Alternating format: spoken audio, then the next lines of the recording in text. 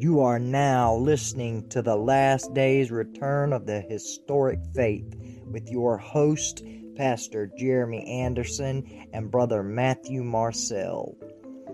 This podcast is for the kingdom Christian in the end times.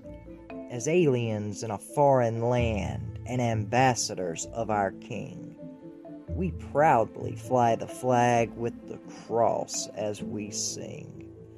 Blessed be the name of the Lord.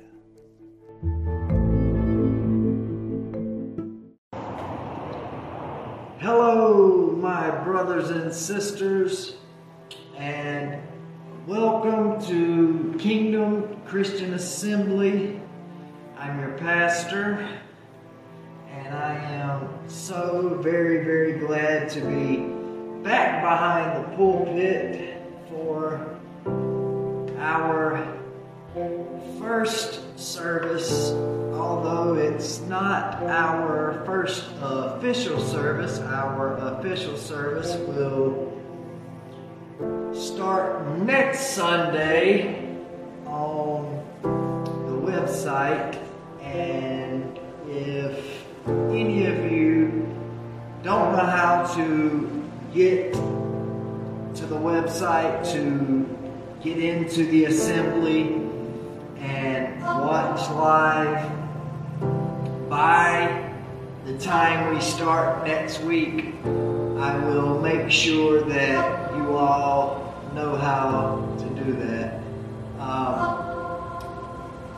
Before we start our message today, I want to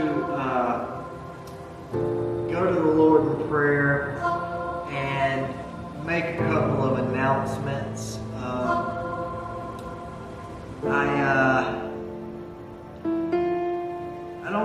I don't want to take too much time. We already started a little earlier than we were originally going to start. We were originally going to be starting at 11:30, but because we have literally so much to cover this morning, I decided to go ahead and start at 11:15.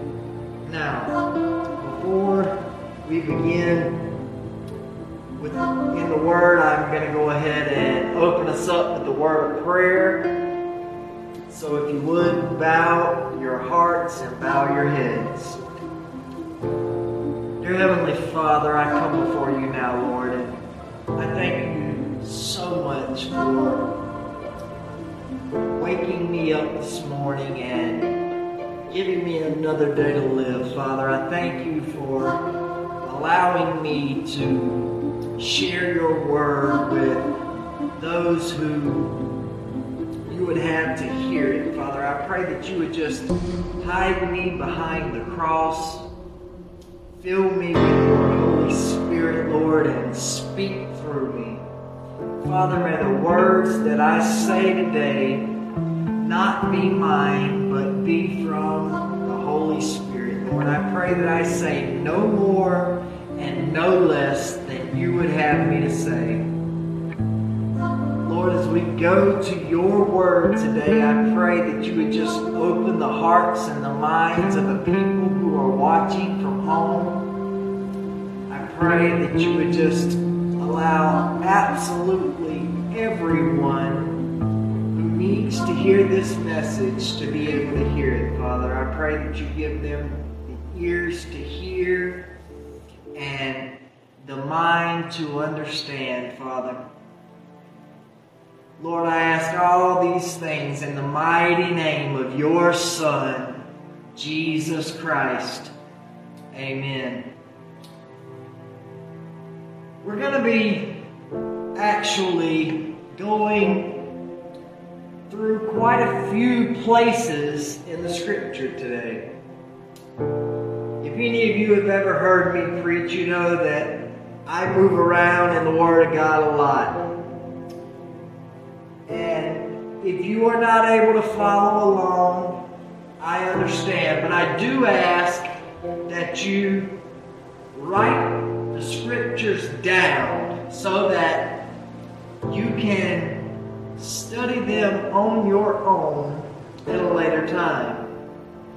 Because the scriptures we're going to be going through today are extremely important. Today we are going to be talking about a subject that has never been more important in any other time in history. We're going to be talking today about the sheep and the goats, because we are living in a time where the sheep and the goats are going to be separated very, very soon. Now, a lot of you know that Brother Matthew Marcel and I do a podcast called Return of the Historic Faith. And although we quote a lot from the early Ante-Nicene Fathers, the focus of the podcast is the historic faith of the apostles as was handed down by Jesus Christ. And although we're not going to be talking at all about the podcast today, I bring that up because the early church and the historic faith centered on the teachings of Jesus Christ. And today we are going to start off with the most fundamental teachings of Jesus Christ that are found in the Sermon on the Mount. Now, before we start reading the Word of God, I want to tell you all a quick story. I was watching a preacher on YouTube not too long ago, and I watched it again this morning to refresh my memory on it. And this pastor was actually speaking about the Sermon on the Mount. And he was talking about how the Sermon on the Mount was strictly for the audience that Jesus was speaking to. How it was strictly for the Jews. That it absolutely was not for you and I today. Brothers and sisters, this is 100% wrong. This is a perfect example of a wolf in sheep's clothing. And he's not the only one I've heard preach this. I've heard pastors go so far as to say that if we ask forgiveness of our sins after we have entered into the kingdom of heaven or the kingdom of God, whichever you want to refer to it as, then we are literally crucifying Christ all over again. That is heresy and from the pits of hell. Now we're going to start today. I want to show you the Sermon on the Mount starts in Matthew chapter 5. But right before Matthew chapter 5, in Matthew chapter 4, it shows our Lord, who was 100% man and 100% God, in the wilderness, fasting for 40 days and 40 nights, and his temptation. This is right before the Sermon on the Mount. Jesus was led up into the wilderness by the Spirit to be tempted by the devil. Now, all throughout his temptation, and actually throughout his entire life, Jesus Christ went through every temptation that you or I went through. There's nothing that you or I, as men and women, especially as men, that we have felt or gone through temptation-wise that Jesus Christ did not also go through himself. As a matter of fact, Jesus went through more temptation. Now, he was the Son of God and he was God in the flesh, but he was also 100% man. And the same as any world leader who rises up the ranks of the politics of whatever country that they happen to be in, the same that Jesus went through, they also will have to go through. Now, I'm not going to go through the entire temptation of Christ, but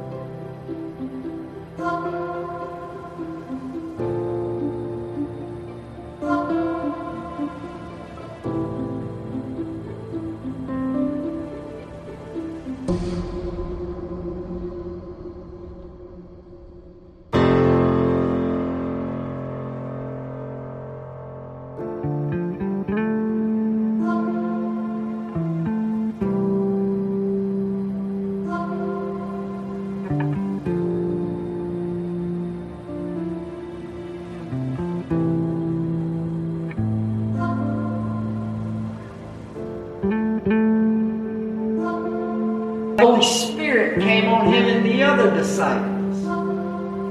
Now, turn back to Matthew chapter 5 in the Sermon on the Mount.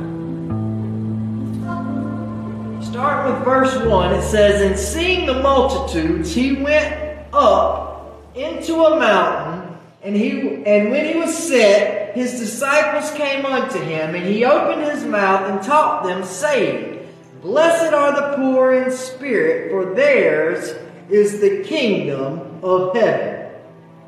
Blessed are they that mourn, for they shall be comforted.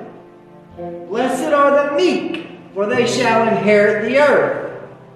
Blessed are they which hunger and thirst after righteousness, for they shall be filled. Blessed are the merciful, for they shall obtain mercy. Blessed are the poor in heart, for they shall see God. And blessed are the peacemakers, for they shall be called the children of God. Blessed are they which are persecuted for righteousness' sake, for theirs is the kingdom of heaven. Blessed are ye when men shall revile you and persecute you, and shall say all manner of evil against you falsely for my sake. Rejoice and be exceeding glad, for great is your reward in heaven, for so persecuted they the prophets which were before you. Ye are the salt of the earth. But if the salt hath lost its savor, wherewith shall it be salted? It is thenceforth good for nothing, but to be cast out and to be trodden under foot of men. Ye are the light of the world. A city that is set on a hill cannot be hid. Neither do men light a candle and put it under a bushel, but on a candlestick, and giveth light unto all that are in the house. So let your light so shine before men that they may see your good works and glorify your Father which is in heaven. Think not that I am come to destroy the law or the prophets. I'm not come to destroy, but to fulfill. Now, this is where a lot of people get mixed up, and this is where a lot of people go astray. You know, a lot of people think that the law that Jesus is giving, the commands Jesus is giving in Matthew 5 through 7, go along with the Old Testament, Old Covenant law of Moses.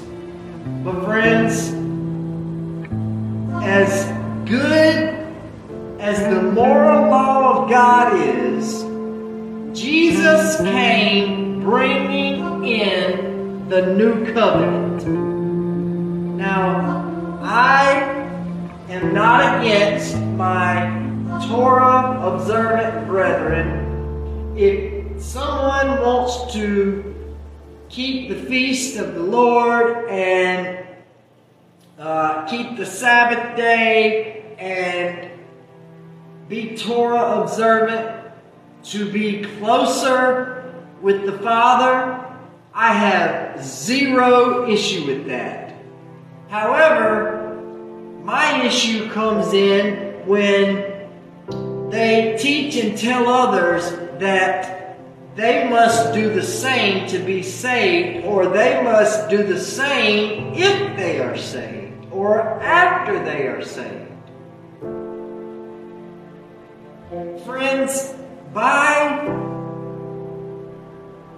let's say, the beginning of the 2nd century, by 100 AD, 90% of the church was Gentile. There were Jews in the church, of course, and it was Jewish believers who started the church. This is why the Bible says that the gospel was to the Jew first and then the Gentile. However, by the year 100 AD, the church was 90% Gentile. Now, in Acts chapter 15, we have what's called the Jerusalem Council. The reason for the Jerusalem Council, and the Jerusalem Council is the most important council that has ever been held in all of Christianity, because we know that there have been other councils throughout the history of the faith. The Council of Nicaea is one of the ecumenical councils that, people know very well. However, the Council of Nicaea was a council that was created by men, that was presided over by a pagan emperor, and it was literally the beginning of the Roman Catholic Church. This is not the case with the Jerusalem Council in Acts 15. In Acts 15, you have Paul and Barnabas, who were with the Gentile believers, I believe in Antioch. I could be wrong about that. I'd have to turn to Acts 15, and I'm not going to, because this is kind of like a side note for you to study on your own after today's service. But I want to say Paul and Barnabas were in Antioch, and the Gentiles were receiving the Holy Spirit the same as the Jews. And there were among the church in Antioch those that the Bible calls Judaizers. And they were insisting that the Gentiles be circumcised and keep the law of Moses. Paul and Barnabas did not agree with this, but to do things the biblical way, they went to Jerusalem and they met with the leaders of the church, the apostles. And there were Pharisees who were also believers at the Council of Jerusalem in Acts chapter 15. And they agreed with the Judaizers that the Gentile believers should keep the law of Moses and be circumcised. However, it was James, the brother of our Lord, who spoke up and said to all in the council, but specifically to the Pharisees, why, now I'm paraphrasing of course, but why would we put this yoke on our brethren, which neither we nor our fathers were able to keep? And James literally calls this yoke a hindrance. Now, I say that because one of the very important things I want to get across today is the many false teachings and false teachers that are inside the church today. First of all, there is not supposed to be all of these denominations and the separation of the gospel. But there is. Now, some of these denominations follow the teachings of John Calvin. They're Calvinists. Some of these denominations follow the teachings of Martin Luther. Some of these denominations follow both John Calvin and John Nelson Darby. However, my point is, almost all of these denominations follow the doctrines of men. Now, there is another side to this coin, and it's not denominational. There are those who have seen the problems within the denominational churches who have left to seek the truth, to come out of Babylon, as I hear it called so very often. But in their attempt to come out of Babylon and start, some are home churches, some are virtual house churches, but in their attempt to leave the false doctrines of men that are in the denominations, instead of following what we are going to see today as the doctrine of Christ,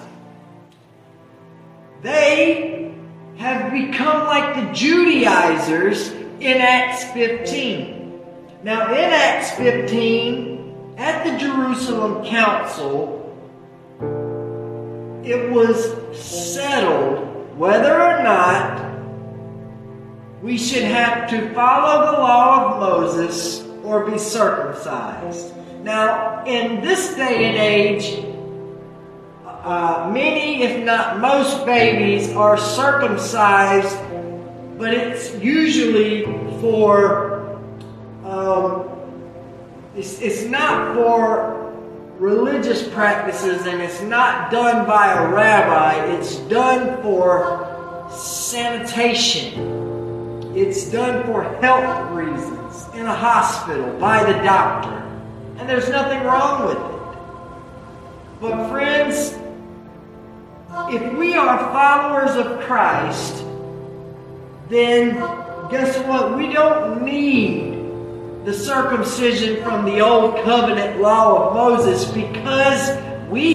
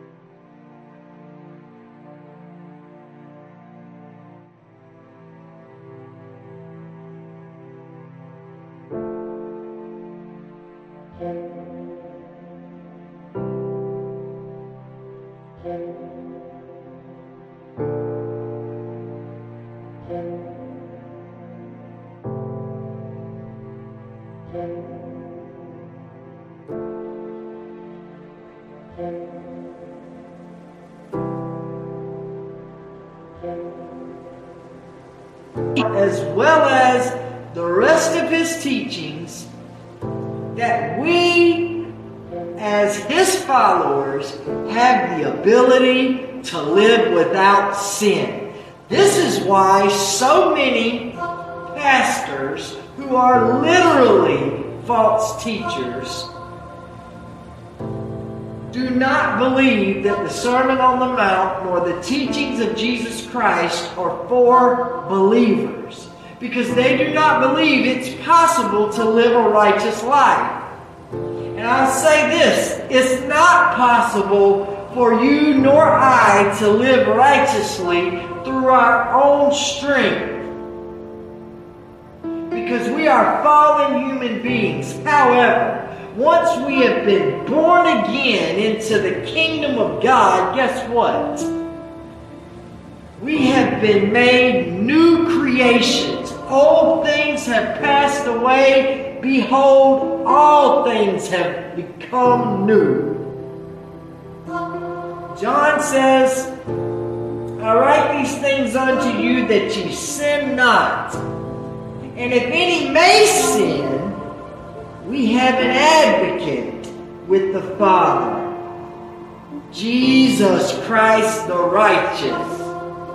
We can be righteous because we have an advocate who is righteous, who also resides within us. But only if we abide in him, as the book of John says.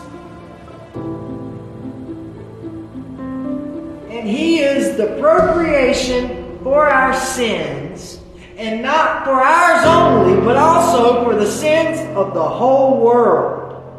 And hereby we do know that we know him, if what? If we keep his commandments.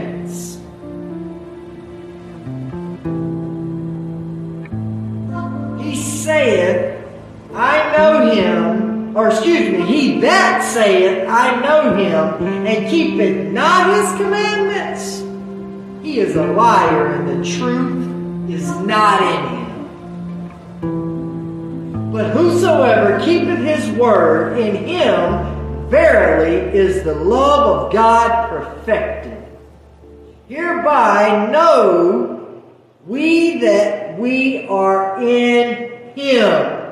He that saith he abideth in him ought himself also to walk even as he walked.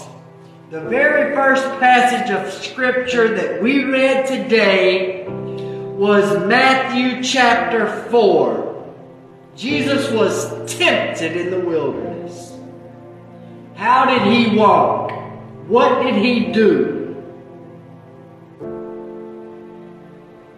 He resisted Satan, and he quoted Scripture to him, and Satan had no choice but to flee. John says that if we walk the way Jesus walked, then he abideth in him. And Jesus says that if we love him, we will abide in him. And if we abide in him, he will abide in us. See, so many times in this watered down grace, greasy grace gospel that is preached from pulpits all over America, we are told that we have this promise in Jesus and that promise in Jesus, but every single time they take out the ifs. If you take out the ifs from the gospel message, you are left with another gospel and another Jesus.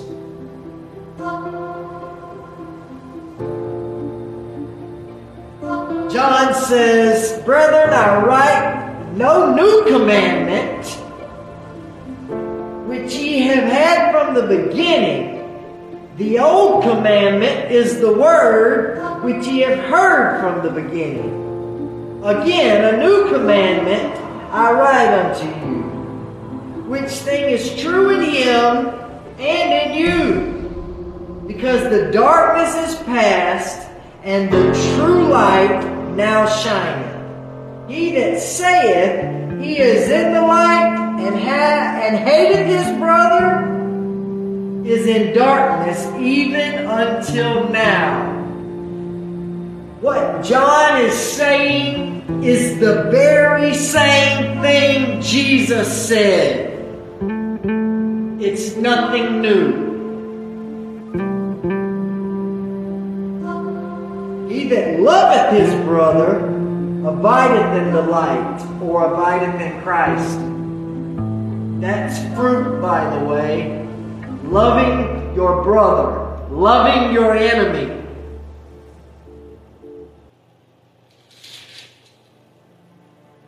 But he that hateth his brother is in darkness, and walketh in darkness, and knoweth not whither he goeth, because that darkness hath blinded his eyes. I write unto you, little children, because your sins are forgiven you for his name's sake. I write unto you, fathers, because ye have known him that is from the beginning. I write unto you, young men, because ye have overcome the wicked one. I write unto you, little children, because ye have known the Father. I have written unto you, fathers, because you have known him that is from the beginning. I have written unto you, young men, because ye are strong, and the word of God abideth in you, and ye have overcome that wicked one. So therefore love not the world, neither the things that are in the world. If any man love the world, guess what? The love of the Father is not in him. For all that is in the world, the lust of the flesh, and the lust of the eyes, and the pride of life, is not of the Father, but is of the world. And the world passeth away, and the lust thereof. But he that doeth the will of God abideth forever. Friends, we are coming so close to the time when this world is going to pass away. The Bible says that the elements are going to melt with a fervent heat. This entire world, all that you see, the trees, the clouds, the air, the sun, the moon, the stars, it's all going to pass away. And a new heaven and a new earth is going to come down. New Jerusalem. And guess what? If you are in Christ Jesus, you are already a citizen of New Jerusalem in the kingdom of heaven. And therefore, we are to live as citizens of the kingdom of heaven. We are to walk as if. That is the thing that most evangelical pastors do not understand, and therefore do not preach from the pulpit.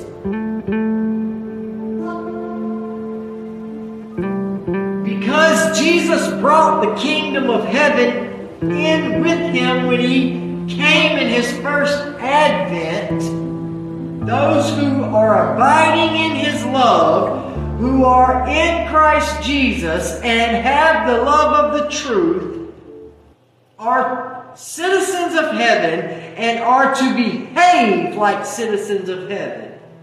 Now, friends, if you are citizens of heaven, guess what? You will not sin. Does that mean you will never commit a sin? No. But what did we read just a minute ago in 1 John? That if we sin, we have an advocate who is Christ Jesus. Now, I'm going to read just a couple more scriptures before we close. Now, I've talked about the wolves in sheep's clothing. That wicked one, Satan, the prince and god of this world, is using to sift us as wheat. We read in the book of Luke, chapter 22, verse 31, where Jesus told Peter that Satan had desired to sift him as wheat, but Jesus prayed for him. And that when he was converted, that he should exalt his brethren, that he should show his brethren the right way, live as such. Show them how to avoid being sifted. Satan will sift us through the sifting of our time, through the sifting of our spirit,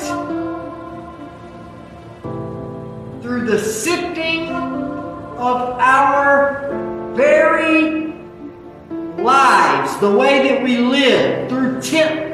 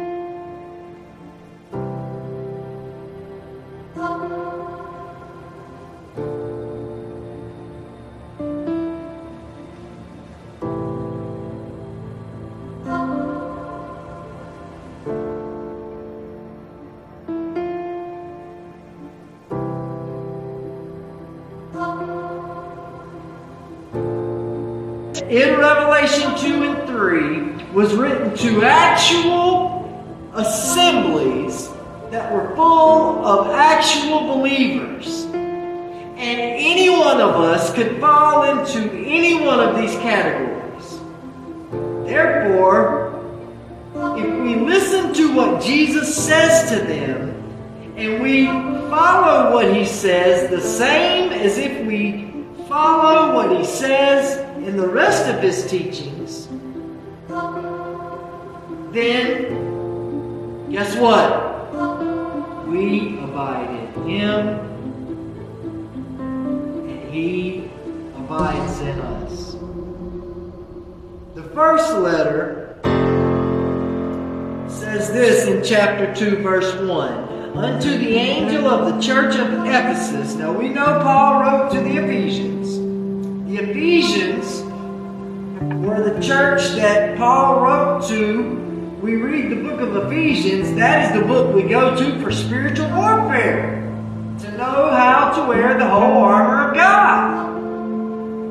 To know about the principalities and powers and rulers of wickedness in high places. It says, unto the angel of the church of Ephesus write, these things saith he that holdeth the 7 stars in his right hand, who walketh in the midst of the 7 golden candlesticks. Who are the 7 golden candlesticks? The 7 churches in Revelation. I know thy works and thy labor and thy patience, and how thou canst not bear them which are evil. And thou hast tried them which say they are apostles and are not, and hast found them liars. So we see the church in Ephesus, they had discernment.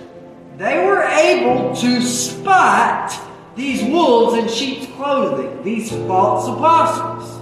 But Jesus isn't finished. He says, and hast borne and has patience, and for my name's sake has labored and has not fainted. So we see that Jesus is exhorting them. He's praising them. So you would think that they have nothing to worry about, right? Jesus says all these wonderful things about them. Things that some of us, myself included, cannot always claim. However, Jesus says, nevertheless, I have somewhat against thee, because thou hast left thy first love. Have you left your first love? I hope not. Remember Remember therefore from whence thou art fallen, and repent, and do the first works. Or else I will come unto thee quickly, and remove thy candlestick out of its place, except thou repent. Now, if nothing else I've said today makes you think, what I just read should make you think. Jesus is talking to believers. He's talking to those inside the kingdom of God. He praises them more than a lot of us deserve to be praised. But after that praise, what does Jesus say? He says, they have left their first love. And that they need to remember from whence thou hast fallen, and repent, and do the first works. Or else what? Or else he will come quickly and remove thy candlestick out of its place. Jesus literally tells them he is going to take them out of the kingdom of heaven. The candlestick is the church, people. He's going to remove them as a church unless they repent. But this thou hast, that thou hatest the deeds of the Nicolaitans, which I also hate. He that hath an ear, let him hear what the Spirit saith unto the churches. To him that overcometh, I will give to eat of the tree of life, which is in the midst of the paradise of God. Friends, we have to overcome. It's not time to lay down. It's time to overcome. Trust me, I know better or just as good as anybody else how hard things get sometimes. I want to quit. I want to lay down. But I know, because the Bible says so, that if I lay down, and if I do not persevere and overcome, then everything I have done thus far was for nothing. The next church is unto the angel of the church of Smyrna. Now, Jesus is literally writing here. This is one of the reasons Matthew and I do quote from the early church fathers, the Ante-Nicene fathers. This is John writing these letters. The second letter he writes is to Smyrna. Jesus tells him to write the letter, to address it to the angel of the church in Smyrna. The angel in the church of Smyrna is not an actual angel. It makes no sense for Jesus to tell John to write a letter to an angel, a heavenly being. No. The angel of the church of Smyrna is the bishop of Smyrna. The bishop of Smyrna, when John wrote the book of Revelation, was Polycarp. Polycarp was one of the Ante-Nicene fathers. Jesus says, and unto the angel of the church of Smyrna write, these things saith the first and the last, which was dead and is alive. I know thy works and tribulations and poverty, but thou art rich. I know the blasphemy of them which say they are Jews and are not, but are of the synagogue of Satan. Fear none of those things which thou shalt suffer. Behold, the devil shall cast some of you into prison, that ye may be tried, and ye shall have tribulation 10 days. Be thou faithful unto death, and I will give thee a crown of life. He that hath an ear, let him hear what the Spirit saith unto the churches.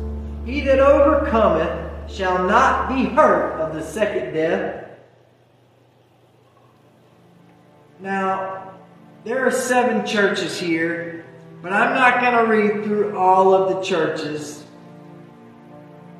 because we've been going for quite some time and we've read quite a few scriptures, enough to show that we have the ability to overcome. Now, the church in Smyrna, Jesus had 0 bad to say about.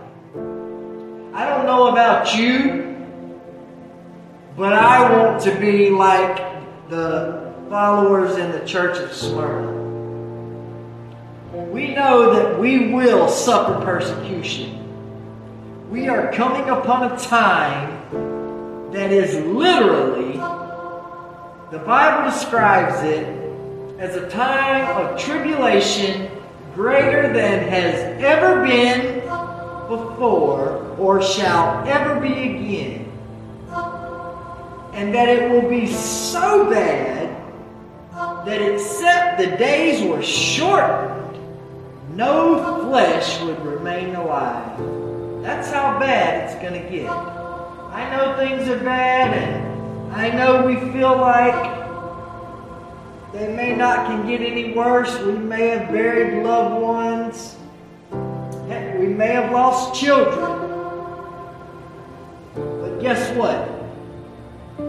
If they are under the age of accountability or they are in Christ Jesus, then we haven't lost them. They have just preceded us to paradise. Things are going to get so bad on this earth, we actually should envy them. Now, there's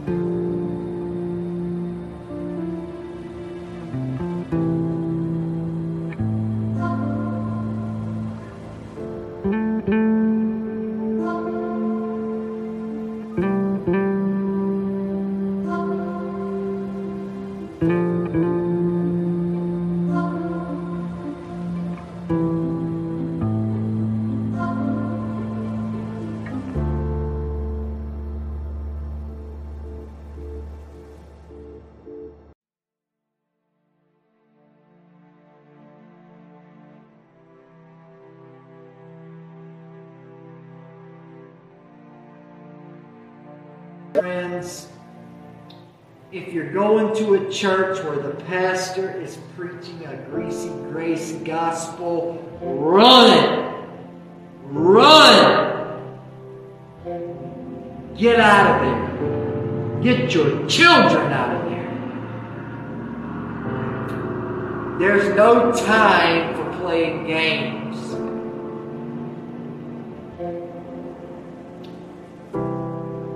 Jesus says, "Behold, I come quickly, and even I am at the door." If that was true 2,000 years ago, how much more true is it today when the technology finally exists for the Antichrist to rise to power and there to be a one-world government, a one-world monetary system, and a one-world religion? Never before in all of history has there been a way for the things in the book of Revelation to come to pass. There now is a way. I'm not a date setter, and I never will be. When I see my King coming, and I see every knee bow and every tongue confess, then I'll set a date. I'll say, today He's come. But not before. But I will tell you this. We are very close. Some even say the tribulation has begun. I can't argue with that. I can't say it's not true. I can't say for sure that it is true because we don't see the man of sin revealing himself. But in truth, the man of sin does not reveal himself until later on in the tribulation. So friends, we very well could be living in the tribulation. It could have begun already. There are signs. Jesus gave us the signs to know.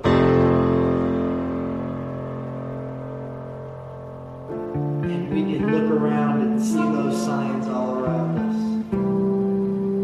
If the tribulation has not yet started, it's so close.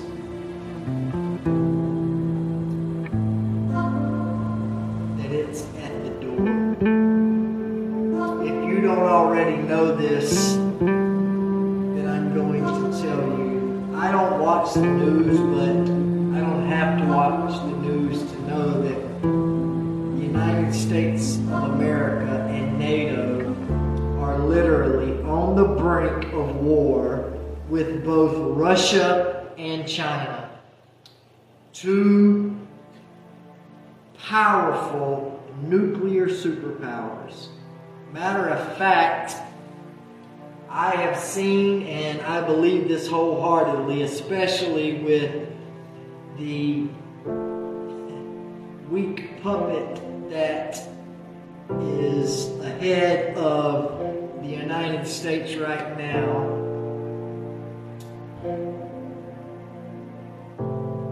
That war could break out today. And both Russia and China have something called supersonic missiles. Supersonic intercontinental ballistic missiles. These are nuclear missiles. Not only does the United States not have them, but the United States has no defense against them. They could send one today and we would not know it was coming until it hit. If you don't believe me, research it. I say that to say this. If that war kicks off, yes, many will die. I don't know whether it'll go nuclear or not, but I don't see how it couldn't.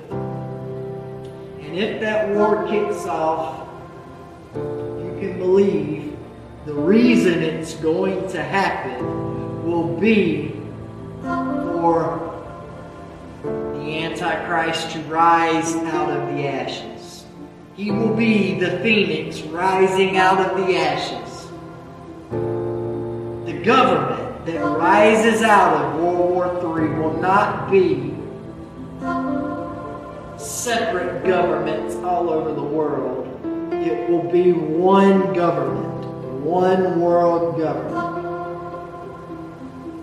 that will be led by one world leader. Now, this world leader will be a man to begin with. But we see in Revelation 9, the abyss opens. The angel with the key to the bottomless pit comes and literally opens the abyss.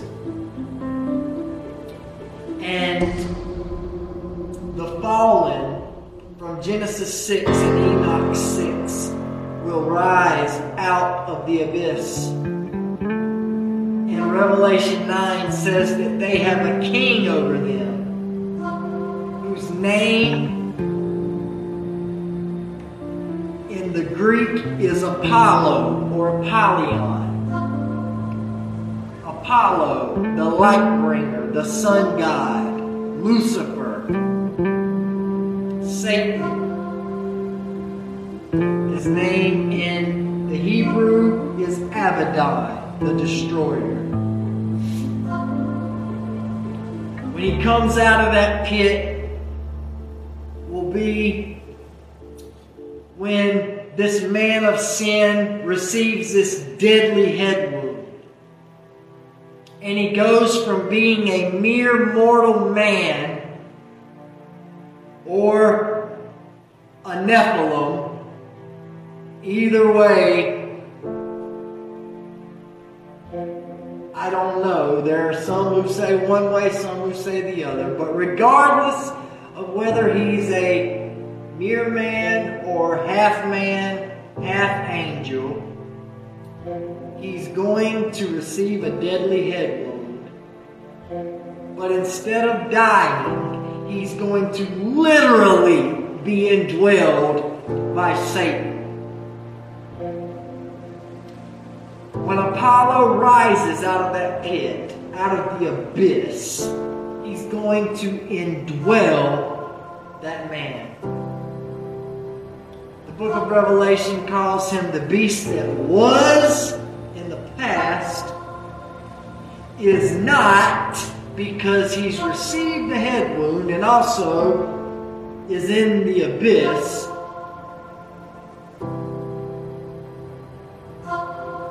But it says he was, is not, and rises out of the abyss. So when he rises and indwells this man of sin, we now have for sure a Nephilim. And we now have the Antichrist, the beast. Revelation 13 says that, behold, I stand on the sand of the sea and saw a beast rise up out of the sea. The sea always represents the abyss. What happens in Revelation 13 is the same thing that happens in Revelation 9. We are almost there, friends. The time to play is over. The time to say, well, we're not going to divide because they only believe a little different than we do. Well, is what they believe that's different? Is it different where the teachings of Jesus Christ are concerned? Is what they believe, does it go against what Jesus teaches on the Sermon on the Mount? What the book of 1st, 2nd, and 3rd John teaches?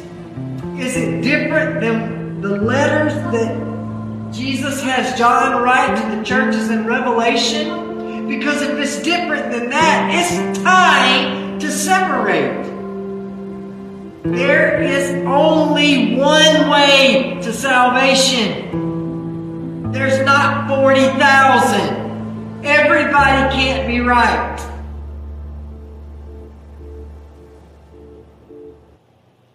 Jesus taught two ways, and only two ways. One way that leads to life, that is a narrow way, that has a narrow gate entering that way.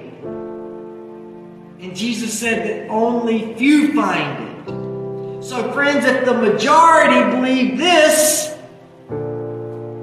that goes along with the second way. Because the second way is the broad way that leadeth to destruction. And many find and go down it. Friends, I'm not saying that there are no churches in the evangelical community or the denominational system that aren't teaching the Bible. What I am saying is that if you are going to a church or are under a pastor that is preaching anything anything other than the Word of God, then you need to get out of there. Man's interpretation of the Word of God is not the same as the Word of God. Theology, doctrine, those are man-made terms, or theology is. And any doctrine, I'm going to read one more thing and then we're going to close in prayer. The only reason I want to read this is because I meant to read it earlier, and we're talking about the one true way. Now, this